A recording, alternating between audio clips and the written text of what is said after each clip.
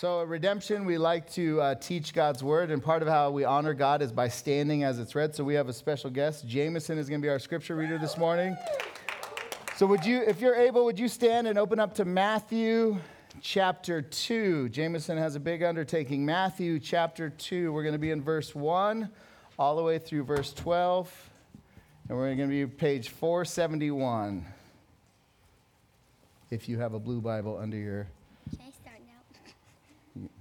Thanks, J-Mo. Now after Jesus was born in Bethlehem of Judea in the day of Herod the king, behold, the wise men from the east came to Jerusalem, saying, Where is he who has been born King of the Jews? For we saw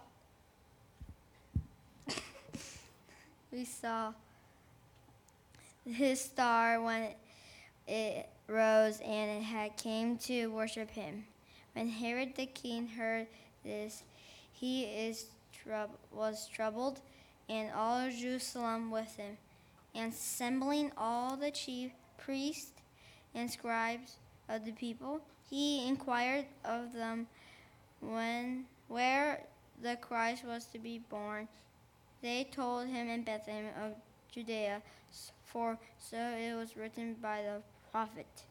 And you, O Bethlehem, in the land of Judah, are by no means least among the ruler who will shepherd my people Israel. When Herod summoned the wise men secretly and ascertained from them what time the star had appeared, and he sent them to Bethlehem, saying, Go and search diligently for the child, and when you have found him, bring me word that I may come and worship him. After listening to the king, they went on their way, and behold, the star that they had seen when it rose went before them until it came to rest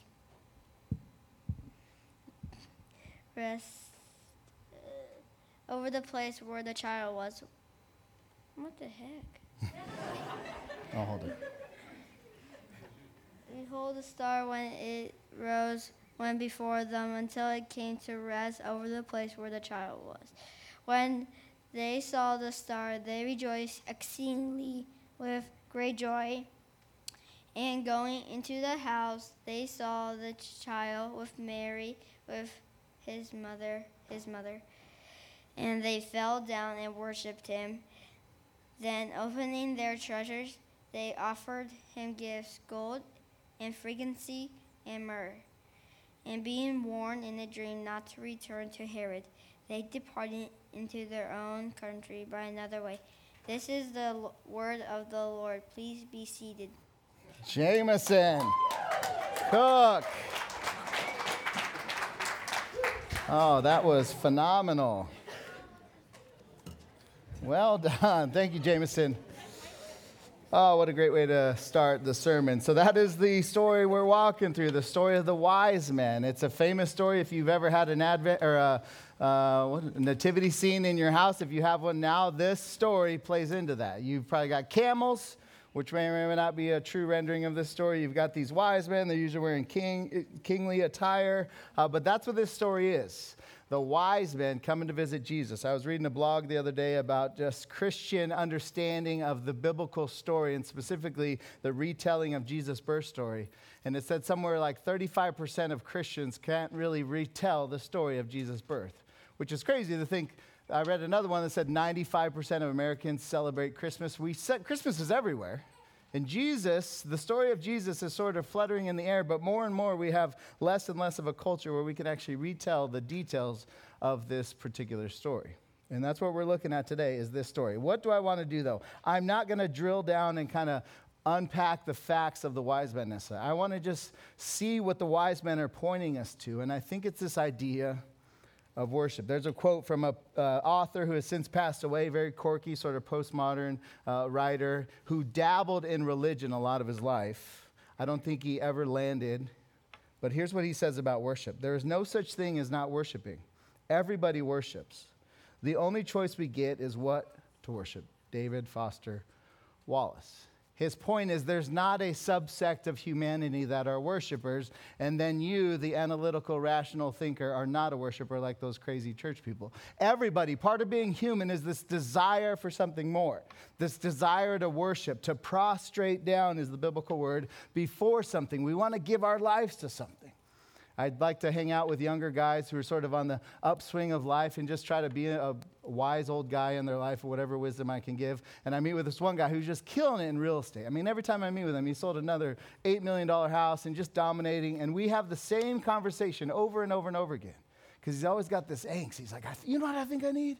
I said, I told you what you need. I've told you every time we met for the last 2 years. You need to get in a church and be around guys who aren't impressed with you and be around people who point you to Jesus, period. I'll pay for the bill this time, and we'll meet again in a couple weeks. He has this issue of like, there's something more. And he's like, I think I should volunteer. I think Habitat or some version of giving myself away is what's missing. And David Foster Wallace would say, no, you're just a worshiper who hasn't landed on something that can actually be worshiped in a sustaining sort of way. He goes on to say in this quote, it's not going to be on the screen, but he talks about religion and why it's the most appealing option for worship. The compelling reason for maybe choosing some sort of God or spiritual type thing to worship, be it Jesus Christ, Allah, Yahweh, a Wiccan God, whatever other sort of God or truce you can pick, is that pretty much anything else you worship will eat you alive. If you worship money and things, if they're where you look for real meaning in life, then you will never have enough. You will never feel like you have enough. It's just the truth. Worship your body and beauty and sexual allure, and you will always feel ugly. And he says, time and life will show again and again that this is true. We are worshipers, and yet we worship things that fail us all the time. And as we come to the birth story of Jesus, we see this random story of these men from the East. And what is their journey all about? It's a journey for worship. Where do I see that? We'll put a verse on the screen. What are they about? It says this, where is he who has been born King of the Jews? For we saw his star when it rose, and we have come to worship him. What are their motives? I don't know. But they've come because somebody somewhere has been talking about this King of the Jews, and they want to come and worship them. So as we walk through this story, here's what I want to do. I just want to make some observations about true worship. Because Foster Wallace says everybody worships. So there's a sense of false worship in the world and true worship. True worship would be this, would be any worship that begins, is sustained, and ends at the feet with the person of Jesus, period. And false worship would be anything that takes you away from that reality. So we're all worshipers. We want to worship Jesus better, more fully, more richly, more authentically, more genuinely. We all want that if we're followers of Jesus. So I want to pray and ask God to just help us learn how to worship him and why to worship him more. So let's bow and pray. God, give us space as we pause from our week to come and to submit ourselves to you through your word, through this teaching. It's a posture we all want to be humble. We express ourselves as needy people in this moment that don't have all the answers, that need direction and guidance. So this gathering is an act of worship to you, where we collectively say, we need you. Lead us, guide us. So do that through your word this morning, Lord. It's in Christ's name we pray. Amen. So again, I'm just going to walk through, make 6 observations of what I see out of true worship here. And here's the first one. It's right there in verse 1. Go with it to me. Jameson did a wonderful job. Verse 1 says this. It sets the context. Now, after Jesus was born in Bethlehem of Judea, Anthony taught last week, did a great job. Fast forward now, chapter 2. In the days of Herod the king, behold, wise men from the east came to Jerusalem. Pause right there. How much time has passed? So the baby was just born, and then we're right in this next chapter, and now wise men have come from the east. So this is where the nativity scene in most homes goes awry, because it's all in the manger, all the wise men, everybody's crammed in there. And if you look at chapter 2 of Matthew, you get a different story. Few context. So the house is no longer the manger. So they've moved on. Jewish purification would have had Mary being purified for 40 days. So at least 40 days has passed. They're now in a new house. It's no longer referenced as a baby. The word in Greek there for child is a small child, an infant child.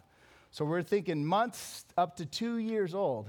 And based off next week's sermon, probably 2 years or under. So time has passed. And these guys come from the east. We're at in the east. Probably Persia, modern day Iraq.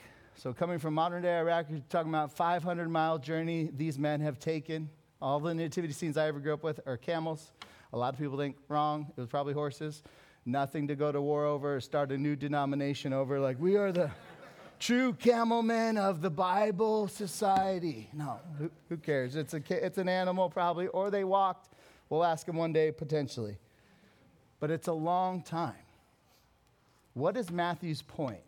Here's what's fascinating about the Bible, I've learned later on, is each of these gospel writers and writers get to kind of leave out stuff.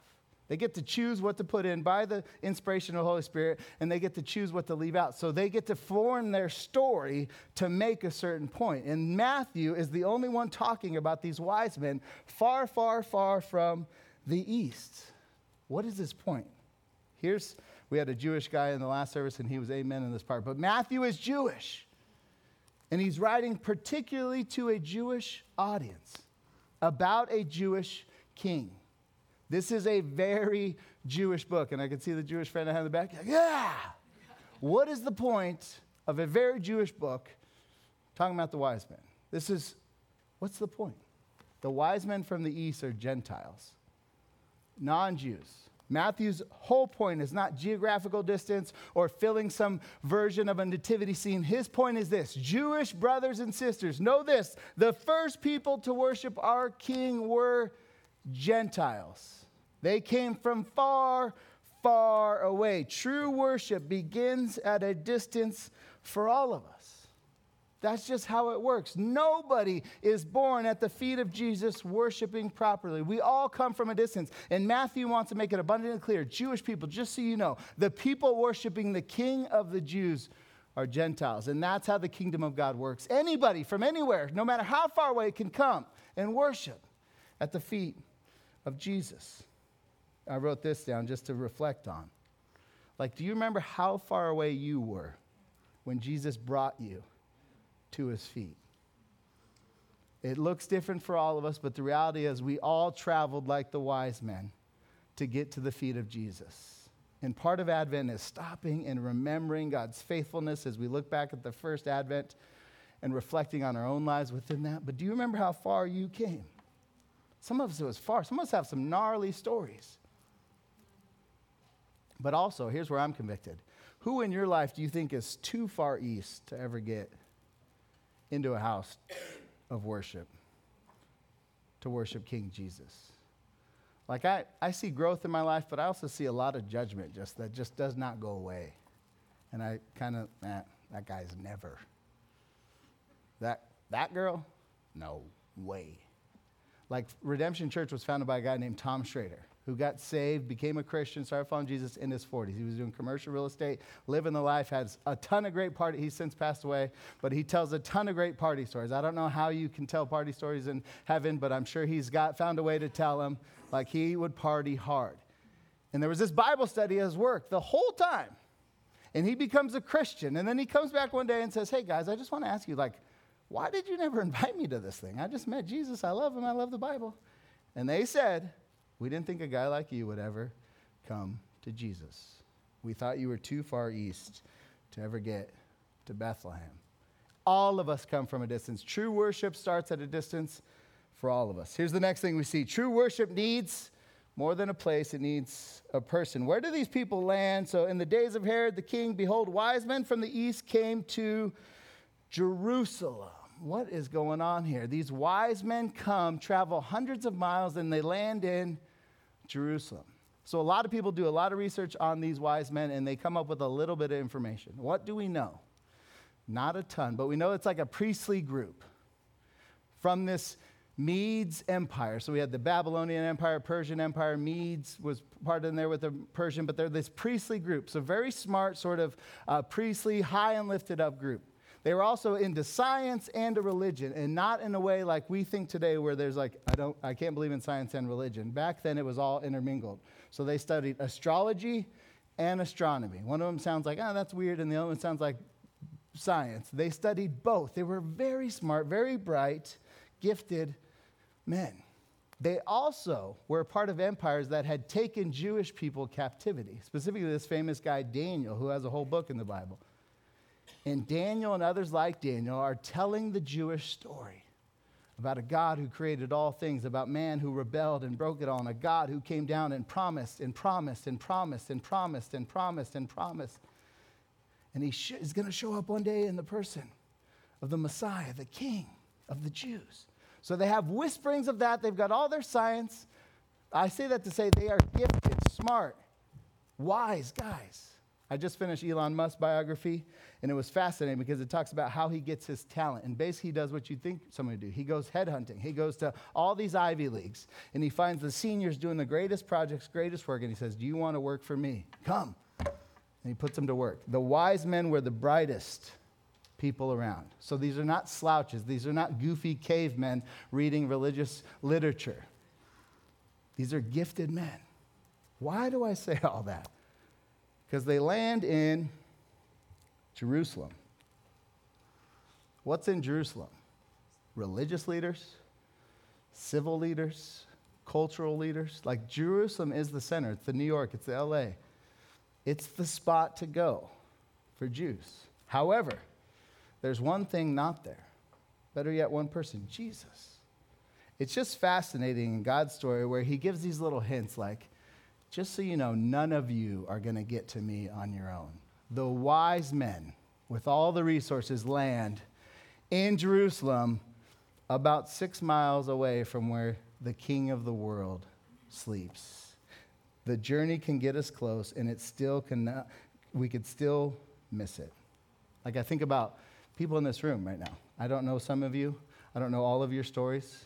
But we can get into a church service. We can get into a mentor relationship with somebody trying to tell us about Jesus and his story and the word. We can get really close to the things of God. Hebrews talks about tasting of the Spirit, like getting close. These men are close. But until you get to Jesus, there's nothing to worship. Jerusalem offered nothing to worship, nothing to lay their gifts at. Because true worship lands in a person. Now, here's one thing I want to tell, and this is only for a subsect of this. Young married people. I just did another wedding yesterday. We are like marrying people like that. It's crazy. And I see the joy, and they're like, marriage!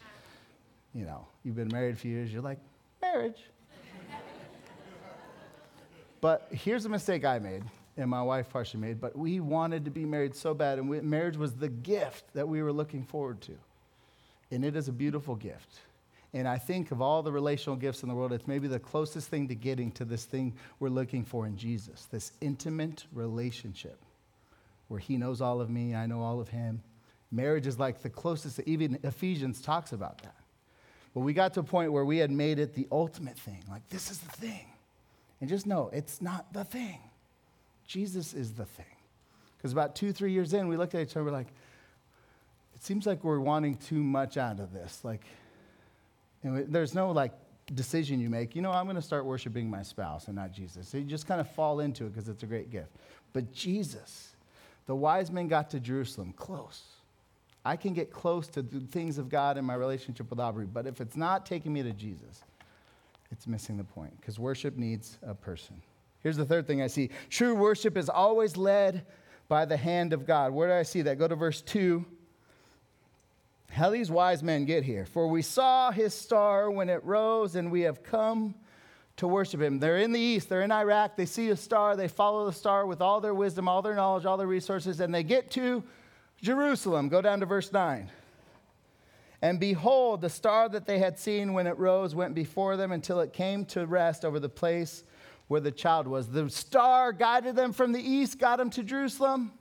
They realize he's not there, and that same star takes them to Bethlehem, about 6 miles away. Think about going from here to PV Mall or here to Metro Center. So they land at Citizens Church. We're here for the King. He's at PV Mall. And they watch the star, and it gets them to Jesus. The star is a very cool part of the story. But the star served its purpose. I remember when I was early on in my faith, people around Christmas time would give me this movie, I don't know if it's still around, The Star of Bethlehem. And it's like all this study on the Star of Bethlehem.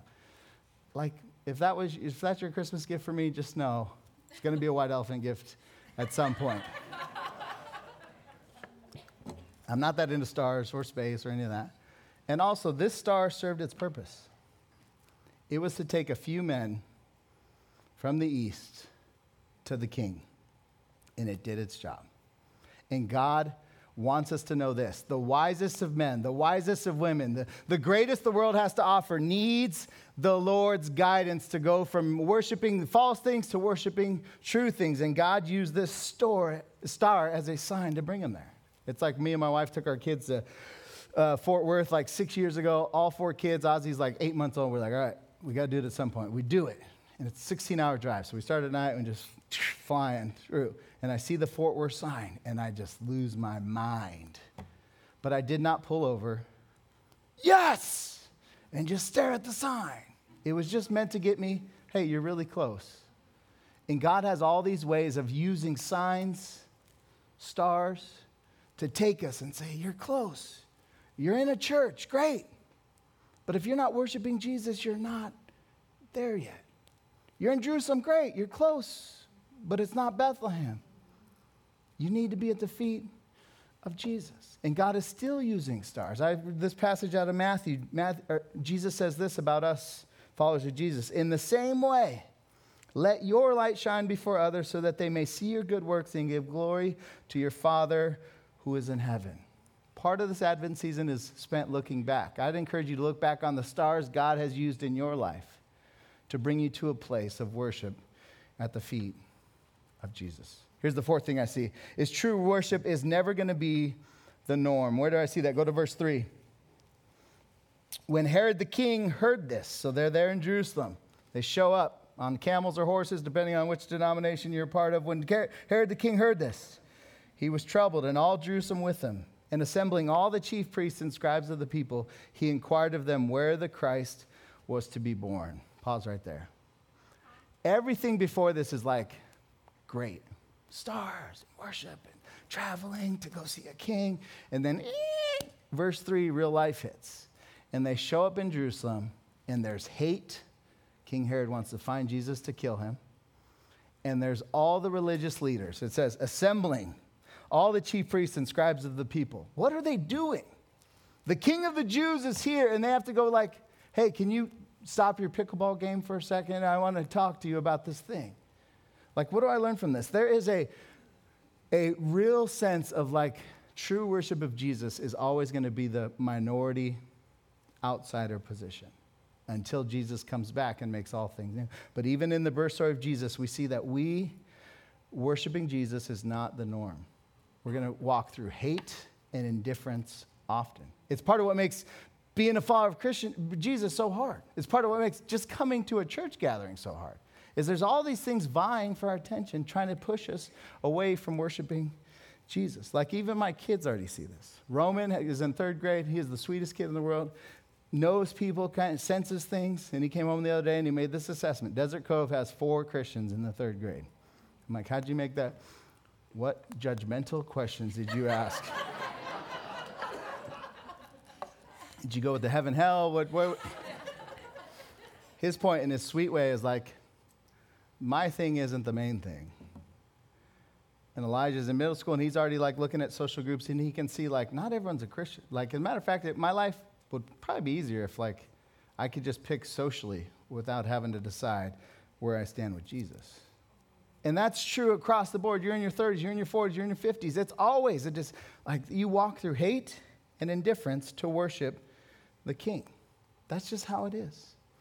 Luke Simmons is my mentor. He was the pastor at the church I came from, and I can remember 2 messages vividly he preached. One was after the Sandy Hook shooting, where he talked about the vengeance of God. And the other one was after his sabbatical. He got a sabbatical after like 8 years on the job, went away for like 10 weeks. And he comes back, and he is fired up. He spent time in Ohio. He did all these great things, went to all these roller coaster rides, just anything you can imagine he did.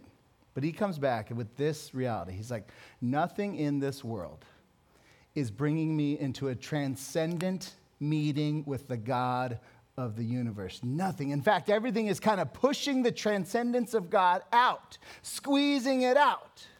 That's what we see here. The wise men come, And there's not a celebration of King Jesus. They have to keep digging to get to Bethlehem. How do they actually get there, though? The fifth thing we see is true worship is only found as you open the Word. Go to verse 5 with me together. Verse 5. They told him. So they're there in Bethlehem. Some guys hate him. Most people are indifferent, but they know the stuff. It's like religious leaders who know the answers. And these guys are giving the answer. They told him, in Bethlehem of Judea.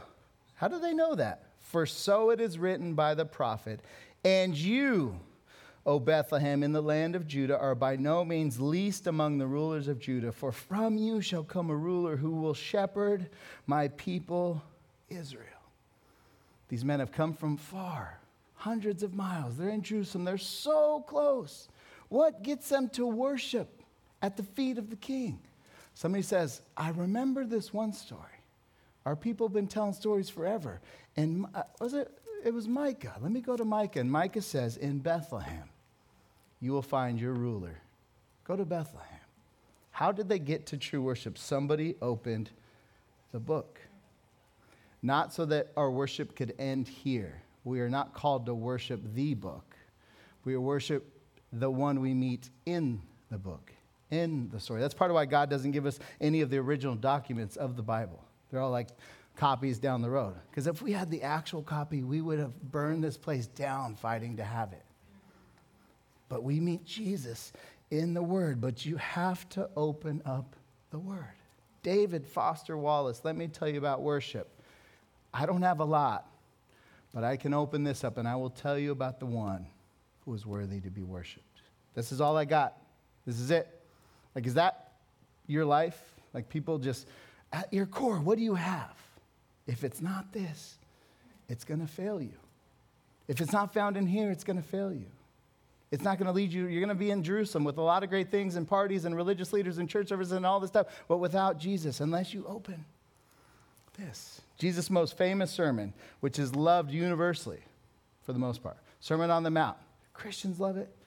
Non-Christians love it because it's all about life in the kingdom of God. Oh, I love that picture. About peace and blessedness.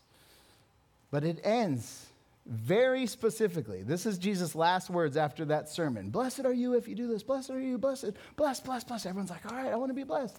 Jesus in Matthew 7 says this. Everyone then who hears these words of mine and does them will be like a wise man who built his house on the rock. And if you don't hear my words and do them, it's like you built your life, your house, your job, everything about you on the sand. Period. What's Jesus' point? You need to go to the book. The wise men got close, but if they did not open the book, if somebody did not have Micah chapter 5 to go to, they never would have got to the king. We need his word. And then finally we have this. True worship is always going to involve our treasures. Let's finish this story out. Verse 7 there. So they're there. They're told. Someone opens up the scroll of Micah. Oh, Bethlehem. Okay.